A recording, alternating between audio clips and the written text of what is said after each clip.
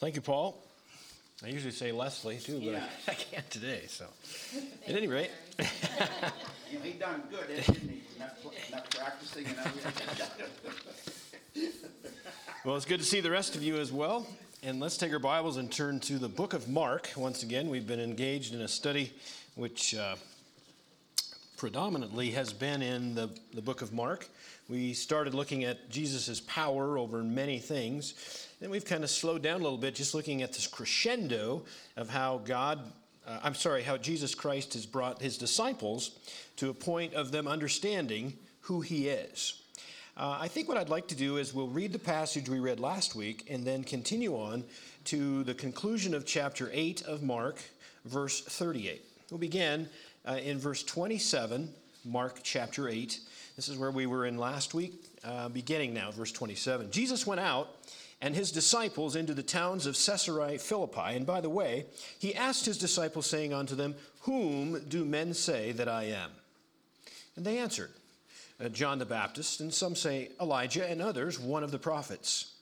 And he saith unto them, But whom say you that I am? And Peter answereth and saith unto him, Thou art the Christ. He charged them that they should tell no man of him. And he began to teach them, and the Son of Man must suffer many things, be rejected of the elders and of the chief priests and scribes, and be killed, and after 3 days rise again. He spake that saying openly, and Peter took him and began to rebuke him. But when he had turned about and looked on his disciples, he rebuked Peter, saying, Get thee behind me, Satan, for thou savorest not the things that be of God, but the things that be of men. And when he had called the people unto him with his disciples also, he said unto them, Whosoever will come after me, let him deny himself, and take up his cross, and follow me. For whosoever will save his life shall lose it. But whosoever shall lose his life for my sake and the gospel's, the same shall save it. For what shall it profit a man if he shall gain the whole world and lose his own soul? Or what shall a man give in exchange for his soul? Whosoever therefore shall be ashamed of me and of my words in this adulterous and sinful generation, of him also shall the Son of Man be ashamed, when he cometh in the glory of his Father with the holy angels. May God add a special blessing to the reading of his word. And let us just pause for prayer prior to our study this afternoon. Father God, we are excited to be here. We're thankful that we have been given the word of God, that you have seen it as being important enough to read, to keep it forever, because it is truth and it is literally the word. Thank you, Father, that we have access to it, that so far in this nation we're still able to open it, to proclaim it, and to speak its truths. Father, there are places today that is not the case. There are places that people are persecuted because they even have a Bible. In this country, Father, we would ask that there would be a love restored for the Word of God. We are in a famine for truth. Father, now we would ask for these moments, though, as we get aside with you, let the gospel speak to us by exclusively the Holy Spirit. We're thankful for those that have come out as well, and we would ask that, Father, their specific needs and concerns, that you would deal with them just as you know is the most appropriate and the most loving and the best way to handle it. We know we can trust you with that. And Father, we would ask now that we would quiet our hearts, open, ready to receive what you have for us as relationally, Father. We pray we'll never have been closer to you than these moments. Thank you now for what you'll do. We pray in Jesus' precious and holy name. Amen. As we spoke about in the last couple of weeks, that Jesus has moved from literally crowds following him. They were following with throngs of people, literally crowding him, if you will, even into the sea. He would have to get into a boat to get away from them. If you can imagine how intense that must have been. And then it was like this is a turning point. You can see that they were following him, and they were wanting food. It was like the traveling McDonald's. And that's really the reason. They wanted miracles. They wanted him to continue to make their life easier. And of course, no cost to that. We'll be talking about that a little bit later here too. But it was like Jesus finally said, I know why you're following me. You just want stuff. And a lot of it. Sounds like us, doesn't it? Give us the stuff. And then when he gave that bread of life sermon, if you will, he said, I am the bread of life. It was like that finally the people said, this isn't going to work out for us. We just want physical bread, and this guy is off his rocker and talking about spiritual bread. And they began to leave. Literally left. Just gone.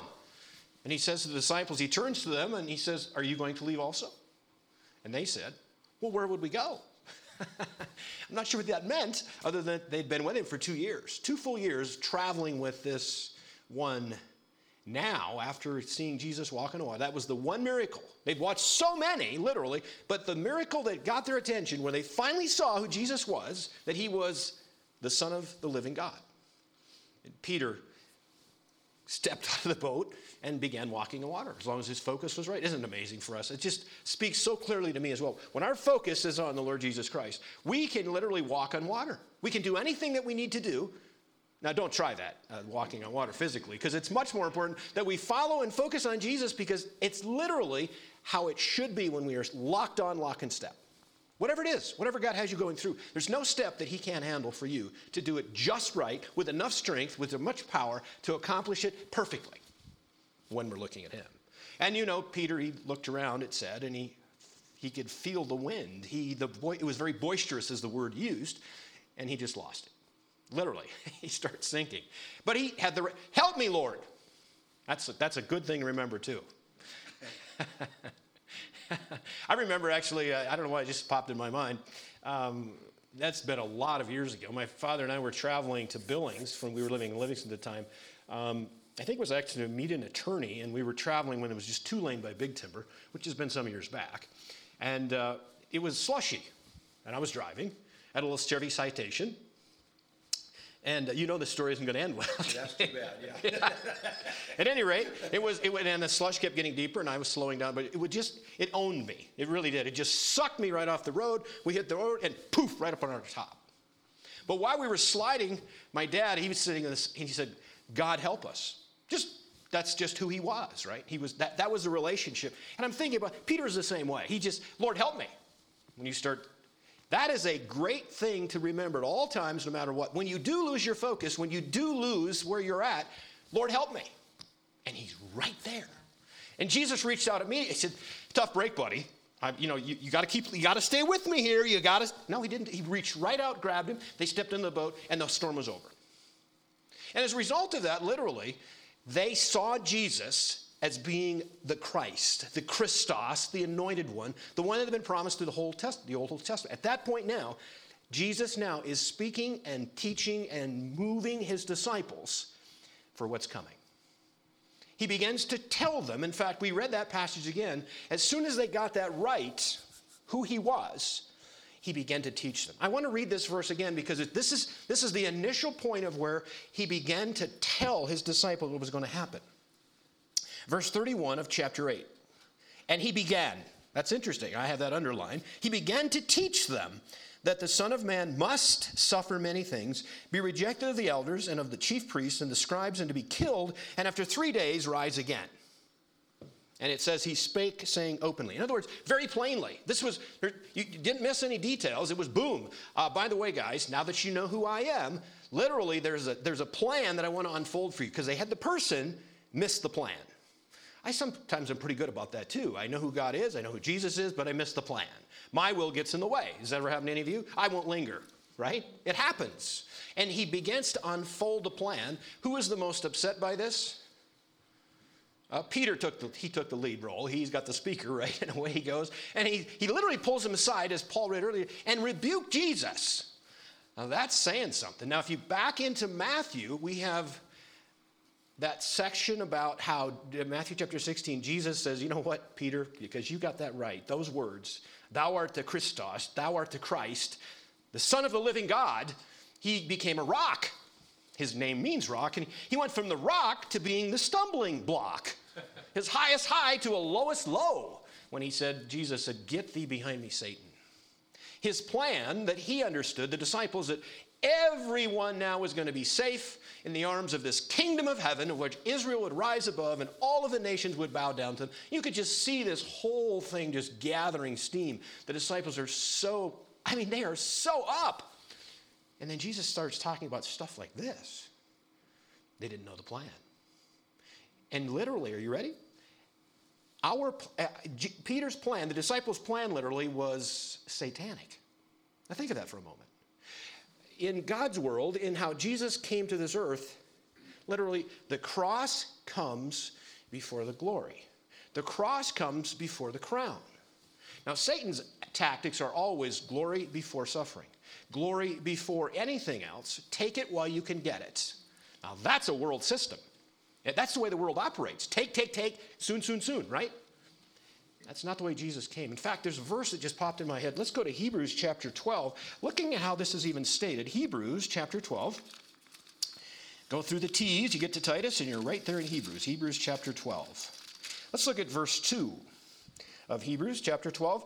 It says in that verse, looking unto Jesus, the author and finisher of our faith. And what a great example for us to follow. Now watch. There's a semicolon that says, who, for the joy, stop. What do you think of joy now? How do you picture joy? Yeah, good stuff, right? I mean, this is good stuff. Now watch, look carefully.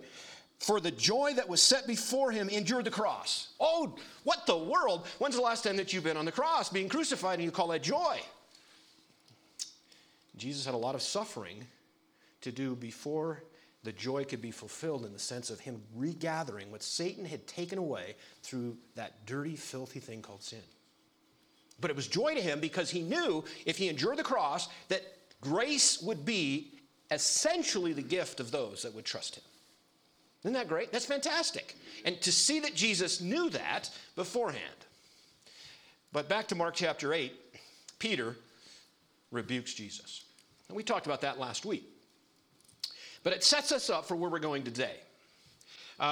Obviously, Jesus tells Peter that he's got the wrong plan. And then he goes into the section we'd like to deal with today in verse 34. And watch this now. When he had called, this is Mark 8:34, when he had called the people unto him with his disciples. Okay? So in other words, there's another crowd of people. We're not told how large, but they were just kind of off. As he's instructing the disciples, it's like this is an opportunity for now to really be able to share with the people, along with my disciples, that this is an invitation to follow me, and there is a cost. There is a cost. It's not just a free meal ticket, no pun intended, because they've been getting free meals, and a lot of them. And here they come, and now he speaks to them, and he says this. This is an invitation from Jesus Christ to those who want to follow him. It's requiring three things. There's three things we're going to talk about today. In verse 34, when he had called the people unto him with his disciples, he said unto them, whosoever, in other words, anyone that will come after me, let him deny himself, take up his cross, and follow me. Now, the one word that would have stuck out to those people living in Israel, was that filthy word called cross. It's the first time that I didn't take my, help me. Concordance, thank you. I did not take my concordance to see if this is the first time that cross showed up in the book of Mark. But if you take the corollary passage, which is in Luke chapter 9, that was the first time in Luke that the cross showed up. This is the first time cross shows up. Now, for us, a lot of gals, they have a cross. They're wearing a little, a necklace or whatever that has a cross on it. And to us, there's nothing bad about any of that, correct? Correct. Right. Thank you. The ladies are, where are you going with this? I was going nowhere. Actually, I'm not wearing it today until you figure out what we're going to do, right? Okay. But not, by the way, that's the culture in which we've grown up, right? A cross is actually a good thing. You know why? Because of the joy that Jesus Christ endured the cross to literally bring us back to God. There's joy in that. But let me tell you about the word cross to those disciples or to those people on that day.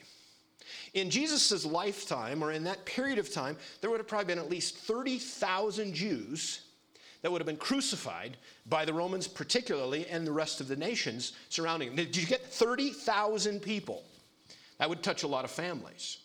Crucifixion, as far as I could possibly understand, probably the cruelest, the most violent, the most excruciating pain death that I could even possibly think of. It's horrifying. And for Jesus, now, he's just rebuked, and by the way, hey, cheers for Peter, right? Because by the way, the Old Testament speaks of coming kingdom, the millennial reign, okay? But it's amazing how you pick the stuff you want to believe. You leave some stuff out. We talked about last week in Isaiah chapter 55. How come I think it's 55. Anyway, it talks about the suffering of this coming one, this Redeemer. That's also in the Old Testament, but it's amazing how you want to push that away, isn't it? It is. We want good stuff. Well, the disciples, they were all on the good stuff. They were all over it. And then Jesus says these weird things like, I'm going to die, and I'm going to actually, this is another thing that's interesting. Would you think that Jesus would have been betrayed and literally thrown to the Romans for death by anyone other than the religious leaders? Now, these are Jewish people. These are people that read the Old Testament. These guys that pride themselves in understanding the Scriptures. And literally, this Jesus, the Messiah, the Christos, would be thrown to the wolves, if you will, by them. And Jesus says it. No, Jesus, you got it all wrong here. Time out. Let's get this right. But really, Jesus was all right. The disciples were all wrong. And here we are in this dilemma. And then Jesus says, you want to follow me? Did you want to follow me? There's like three things. You need to deny self. We'll be talking about these more completely. And then you're going to have to take up your cross, and then Paul talks about it, doing it daily. How would you like to take a cross daily? And those 30,000 people that would have been crucified, a part of that whole thing, in fact, it was in Jesus' life as well, but they had beaten him so badly that someone else had to help assist carrying his cross to the point of crucifixion. Those 30,000 Jews that would have been crucified, they would have been required to carry their cross to the point of crucifixion. That's what would have been ringing in the minds of these disciples. And then thirdly, follow me. I wonder how many said, whoa, I don't think the meal thing's worth that. I think I'm going to step away. I think I'm going to move. I'm going to move this way. Jesus, you're all about you, buddy. We'll see you later. And they are gone. Right? How many times does that happen today?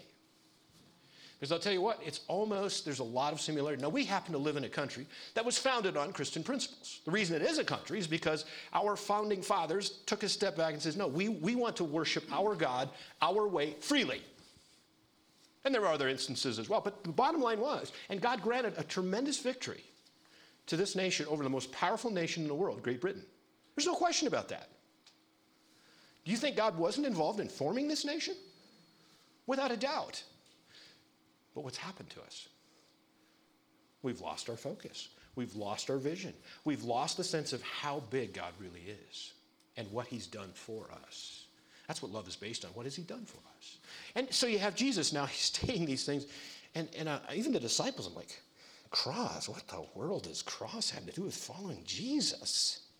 See, he'd never told, keep this in mind, he had never told his disciples yet, it's coming, yet, that he was going to be crucified. He'd never said that. This is almost like a warm-up, right? You want to follow me? You want to come after me? Okay, you got to deny self. You've got to take your cross and bear it. And then you need to follow me. Okay, the follow part, I can do that. But the rest, what is that all about? This bit of new information. What does all of that mean? What have the people said that they were listening to that? What does it mean to deny self? Now, sometimes there's a word, this is going to be a little bit, maybe it might seem a little even trite, but there's a sense of self-denial where you have self tied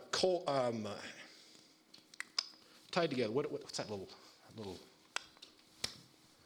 I can't, okay, we'll move on. It's like it connects self to denial, and there's this little dash. Hyphen? We're going to go with that. I'm going to go with hyphen, okay? So you have self, and you have a hyphen, you have self-denial. And there's a part of that, to me, it's not enough. And the reason I say that, because once in a while, self can be denied one or two things just to get by or something better. No, this is way bigger than that. This is denying self. Two separate words, if you will, and it's very distinct, very full, very robust. That does not sell. If you had a title of a book that was denying self, it would not make the New York bestsellers list. It would not. However, if looking out for number one, taking care of self, protecting yourself, building the esteem of yourself, those sell, right? Because the whole world system, listen carefully, is built on the promotion of self. That's what Adam and Eve fell into in the Garden of Eden. Satan sold them the self story.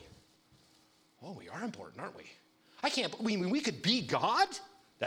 That's really where everyone sense built into them. It's amazing. We got these 5 little grandkids running around, right? Well, no, the little one isn't running around yet, but there's like these 2 sets of twins, right?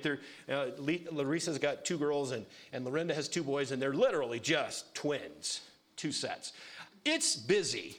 And it's amazing how it's so built into them. And by the way, every person's grandkids are the best in the world, right?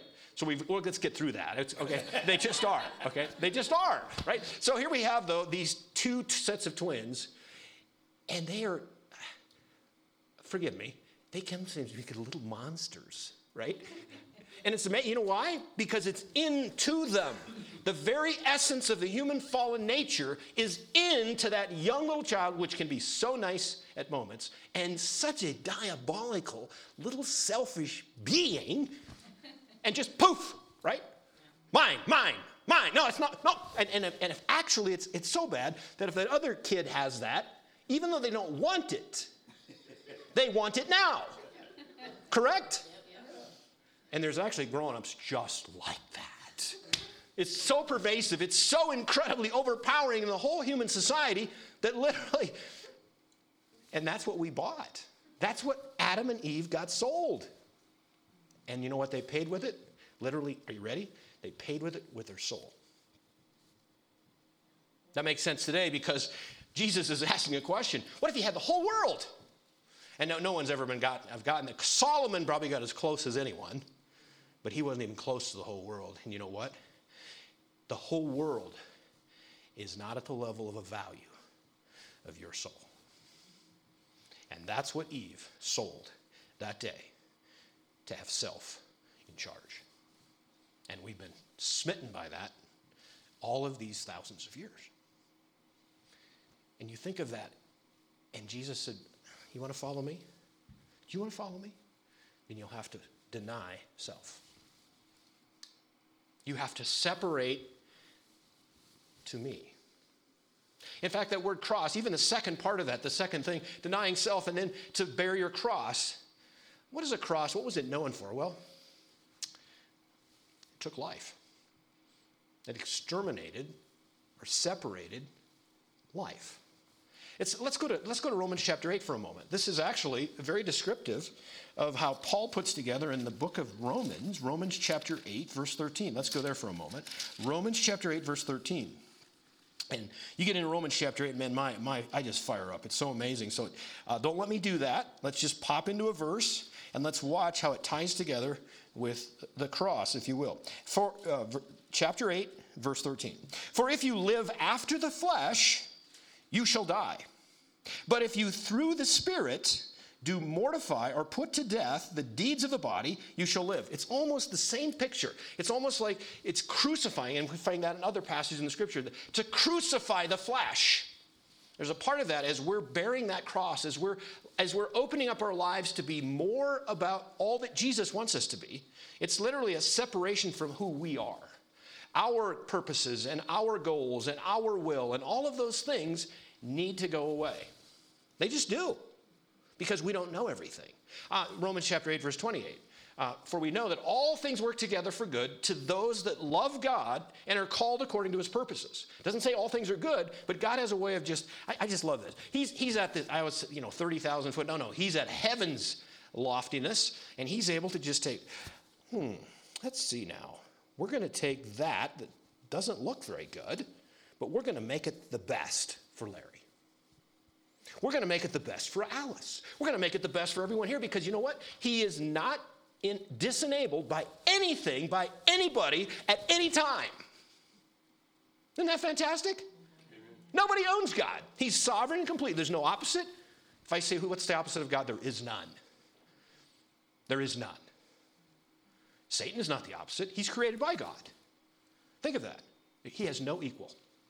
And when God says, I'm going to make good out of that, there may be moments that don't feel good, and those trials, right? Don't you love trials? You sign up for them probably, don't you? You go, God, I want more trials. And yet, remember that word joy? We said that for the joy, before Jesus, he endured the cross. Count it all joy, brethren, when you fall into various trials. It's the same idea. And yet, I don't find trials to be all that joyful. Do you? When they're over. Because you know what? And Jeff actually takes us to a good point. You know when that trial's over, you know what we see? We see how God was in it, taking us through it. Isn't it true? Sometimes we wonder about when we're in it. I pray to get out of the storm. The only way I can grow is for God to take me through the storm. Because when I went through the storm with him, guess what? My faith on the other side is much stronger than it was to begin with. Those disciples, they were in a boat in a stormy, terrible, waves are crashing and it's crazy. You know what? When they saw Jesus do what he could do, I think the next time they had a sea that was noisy and was over the top, even though they're commercial fishermen, don't miss that. These guys are experienced, and yet they were scared to death. Where do you think their faith went? Through the roof. You take your life and all those trials that God has led you through, your faith should be increasing every single day. Every single day. And he knows just how much to stretch you. Aren't you glad it's not you figuring how much to stretch you or someone else? Jesus knows just how far to pull you to make you ready for the next thing that's coming your way. And then when I keep bringing this up, I make no apologies because literally God has had the perfect plan for Abram. And Abram was kind of a little rascal, wasn't he? Lied when he needed to. A little bit falsehood, a little bit here. Sarah, by the way, we're kind of in Egypt right now, and you're really beautiful. So why don't you just say that you are my sister? It'll be better for me, right?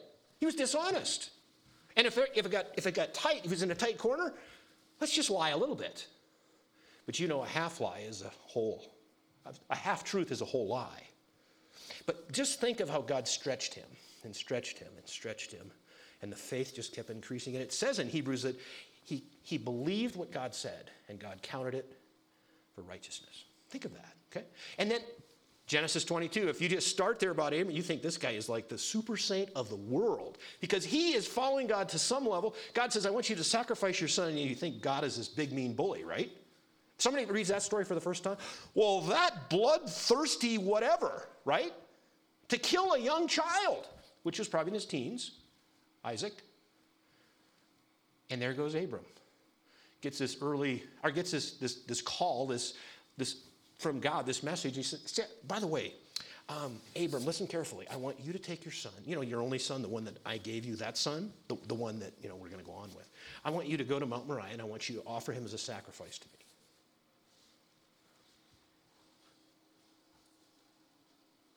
Really?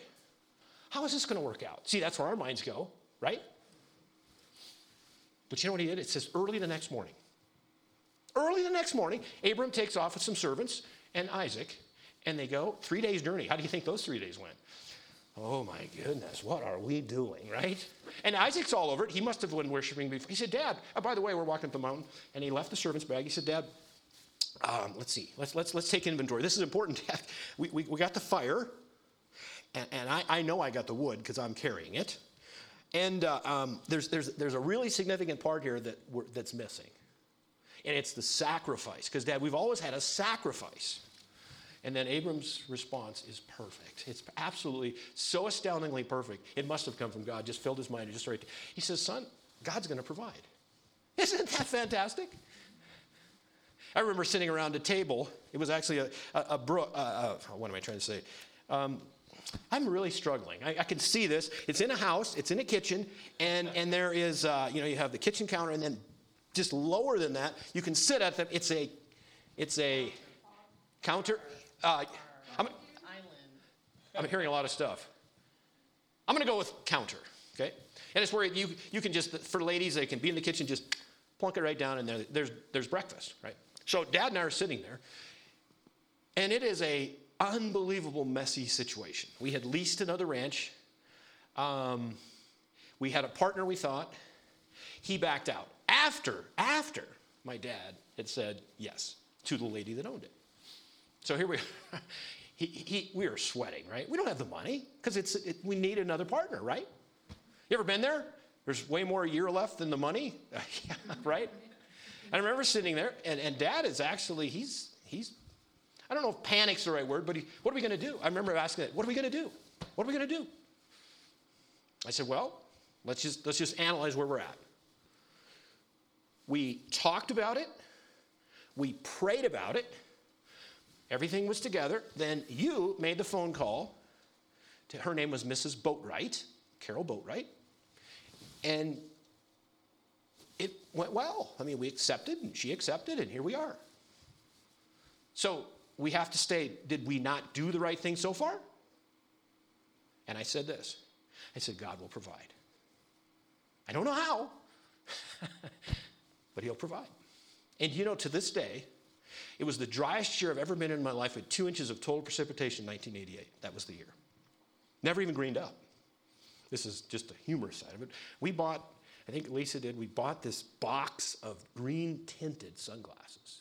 So the key is you take one out of the box, you put it on in the house, and then you go outside. This sounds really weird, but it helps you. It was so bad, the grasshopper, it was just horrid. I could go on, but I'm not going to. Let's stop. Let me get through the point.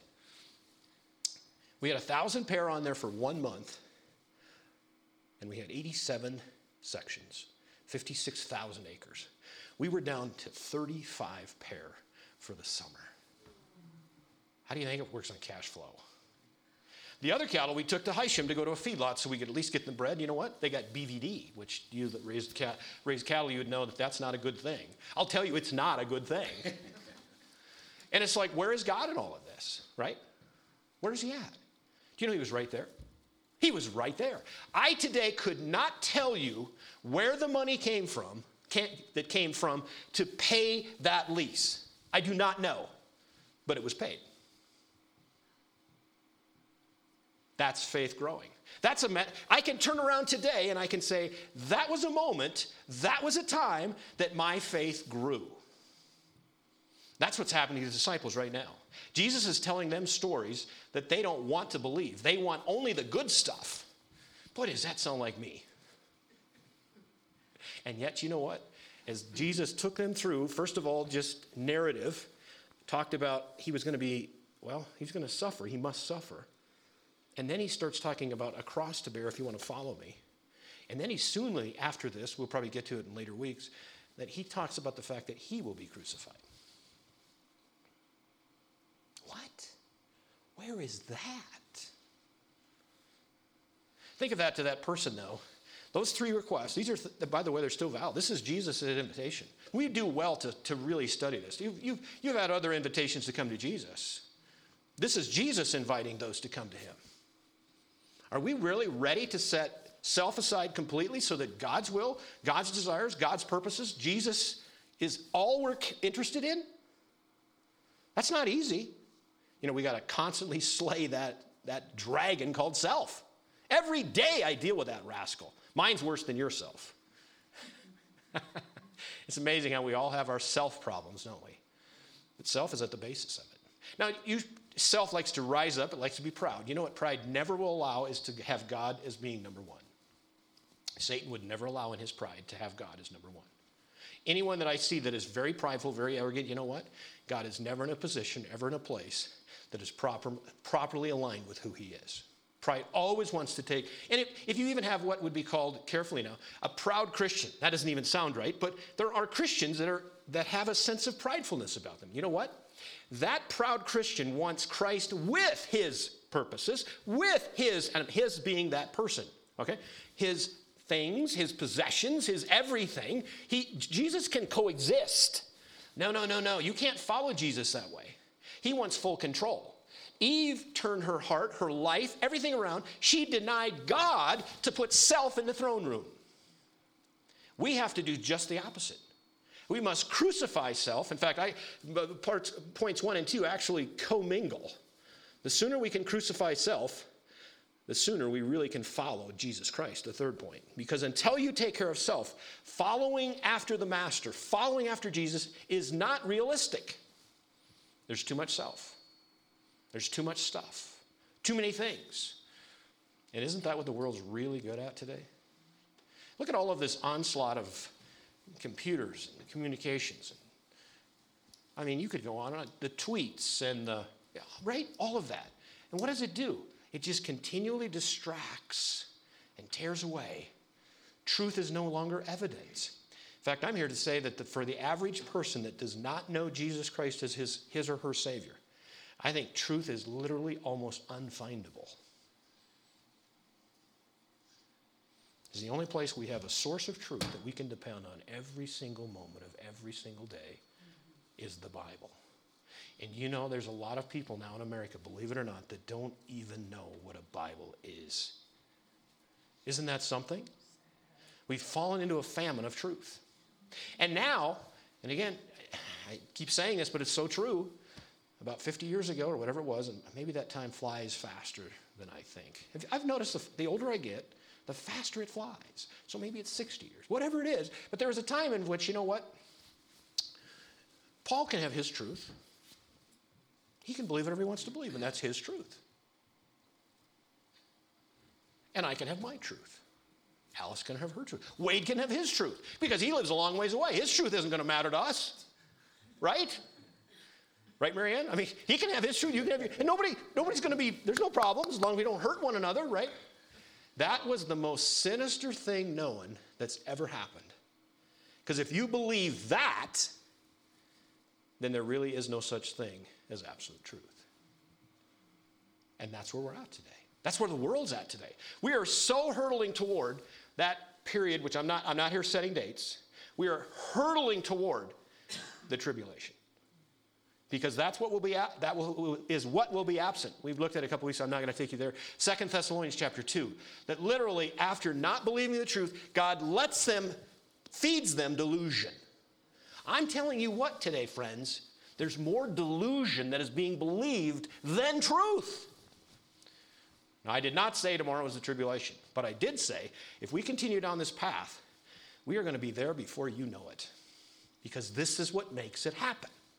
And then we're going to look for this great white Savior that literally will be known as the Antichrist. And they'll throng to him because he's going to have answers for them. That's coming. That is going to happen. Revelation is not nonsense. It's not fairy tale. That is coming. God help us. God help us. Denying self. Hey, buddy, how you doing? It was a little... He didn't think I could see him? I see you. Anybody who's on tape right now, just don't worry about it. We got through it. At any rate, denying self is still the first and foremost most important thing. First and foremost. You will not come to Jesus if you cannot deny self. Even initially. Now, again, don't make this too hard because we believe we come to Jesus Christ by faith alone, in Christ alone, through grace alone. Okay? That's what gives you the power. In fact, do you remember in Romans chapter 8, verse 13? Through the power of the Spirit is the way you're going to crucify the flesh. It's not you. Don't take this and say this is all about you. When you accept, and by the way, those disciples had said, this is the Christos. This is literally the Messiah. This is the one that God sent.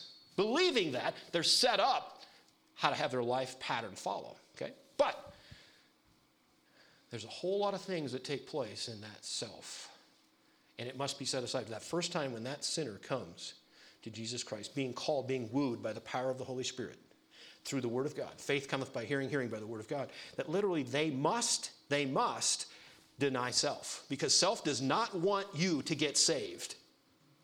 That's that resistance. If you've ever had that point of resistance, of maybe you didn't get saved at the first time when the gospel was presented. By the way, that's not uncommon.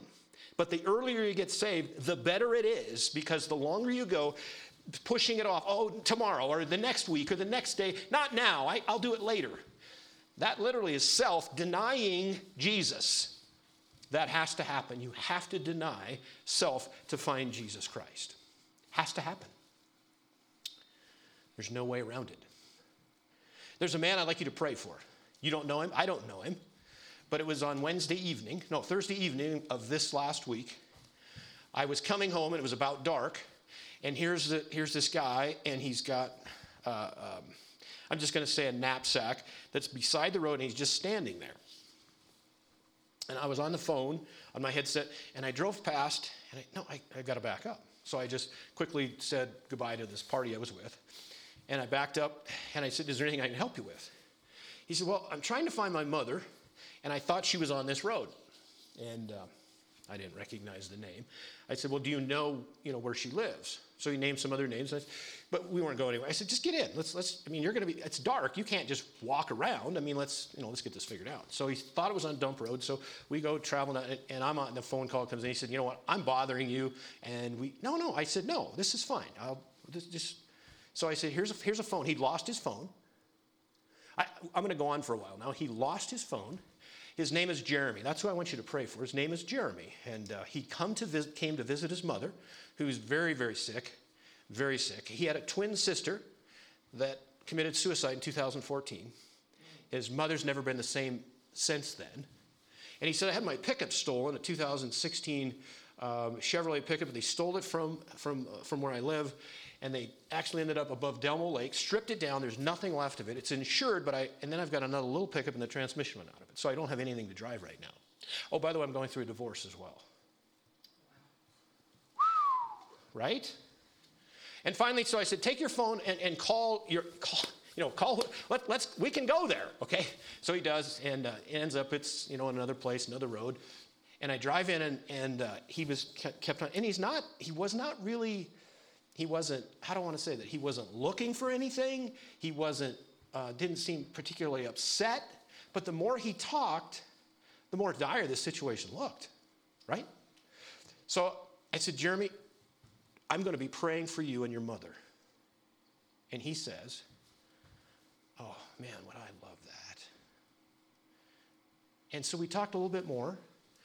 And I find out, he says, you look familiar, and now I know why. You did a funeral in Twin Bridges for a young girl, and I was there. I was there. I don't know how that worked. I don't know why I was there at that time, but I'm going to say this. God is working on that, and when we pray for Jeremy and his family, something is going to happen because God's right there. How would that work? God's in it. God's in it somewhere. Where was I going to lead that back to where we're going today? Oh, the thing that Jeremy's going to have to do, though, is there's going to come a point for him to be able to find Jesus. Listen carefully. He'll have to deny self. When that Holy Spirit will woo him, call him through truth, Jeremy will have to make a decision. And that's why sometimes all of this stuff, now I'm not saying in his case, but it fits the point, all of that stuff has to leave. Some of the only moments that someone can get saved in when there's nowhere else left to go. And all of a sudden it's easier to deny what you don't have. That's why Jesus said it was one of the hardest things for a rich man to go through the eye of a needle. Or it was harder for, you know where I was going to go, but I got it way wrong. It was easier for a camel. How many say it's really hard for a rich person to get saved? How'd I do? I finally got it right, sort of. But the point of the matter is, you know what? They have so many distractions, so many things, so many self-attachments. And that's just the way we want to say it, self-attachments. How many attachments do you have yourself attached to? Boy, isn't it something? It's everywhere. It's everywhere. And you can't follow Jesus until you deny self. Now, following Jesus, that's the one we haven't talked about very much at all. What does that look like? What does following Jesus look like? Sounds cool, doesn't it? I'm just following Jesus. Really? What does that look like? How do you follow Jesus? What is that? Everybody can say I'm following Jesus, right? I'm a Christian, I'm following Jesus. In fact, that's what a disciple is. A disciple is someone that follows Jesus. Yeah, that's the key word. Took us right there. See, obedience is activity, isn't it? How do you obey by not being active? Can't do it. Following is a word, but obedience is an action. That's a lifestyle. In fact, this is the other thing we must say very clearly right now. I've talked about the invitation that Jesus lays out to follow him, but you know what this becomes? It becomes literally a lifestyle. Think of a tree for a moment. As a tree grows above the ground and it branches out and it grows leaves, that would be like knowledge. Your life in Christ. You're growing knowledge. But you know what? To make that tree steady and sturdy and everything it needs to be for those leaves to flourish, guess what has to happen? Those roots need to go deep. They need to go deep. And the deeper they go, the more sturdy, the more steady, the more stable that person is.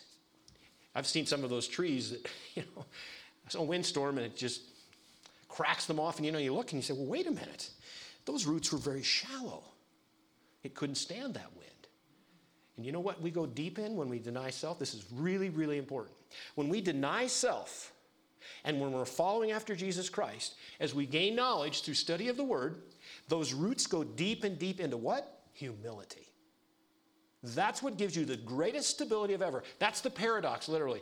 If you are out to gain your life, if you try not to, in other words, you're holding on to self, you're holding on to everything, you will lose your life. But if you give your life, and that's humility, if you give your life to God, literally, then you will have it. You will save it. That paradox is really hard sometimes to understand. But the more that you cling to all of your stuff and your possessions and self, you've sold yourself out. Someone that is in it for the now, literally, is selling eternity and buying time. I would much rather buy eternity than time. Every single day. Decisions to make. Every person has those decisions to make. Talk about the value of your soul. Of anyone's soul, for that matter. Going back to that statement, Jesus said, let's read it. Let's read it from the Bible. In Mark chapter 2, not Mark chapter 8, I'm sorry. Find my glasses, which I laid over here. Mark chapter 8, and Jesus, after telling them to deny himself, take up his cross, and follow me. For whosoever shall save his life shall lose it. But whosoever shall lose his life for my sake and the gospel's, the same shall save it. Now watch verse 36. For what shall it profit a man if he shall gain the whole world and lose his own soul? Or what shall a man give in exchange for his soul? That is something to think about. Do you know how expensive your soul really is? There's nothing in this entire universe, literally, that could buy or pay for the value of your soul. There's nothing. You could trade, barter, do whatever you want to do. There's nothing valuable as your soul. Nothing. Have you ever thought about it that way? Sometimes we look at this gaining the whole world. And let's say you owned it all. Let's say you owned all of Earth and the moon and go ahead, throw a couple of other planets in there. You own it all. It's all yours. You've worked hard for it. It's all yours. There's no gas shortage. There's no high dollar. We own it all. Gas the same to me. I just put it, I don't even have a car. I just have a jet. I just fly all over because it's all mine. Are you there yet? I'm really trying to suck you into this vortex of nonsense, right? Solomon had a lot of stuff. He had a lot of gold. He had it was amazing how much stuff he had. But I want you to know that you've owned everything. You own it all. Mark this carefully. That ain't enough. There's not enough. And yet how many people strive and strain and push and just totally give it everything they have to own just a little more stuff. And I bet it's the same in Saipan, right? It's all the same. It's universal. And you know what? Your soul is so valuable. The only one that could have paid for it is this one that's sitting and asking the question. His name's Jesus Christ.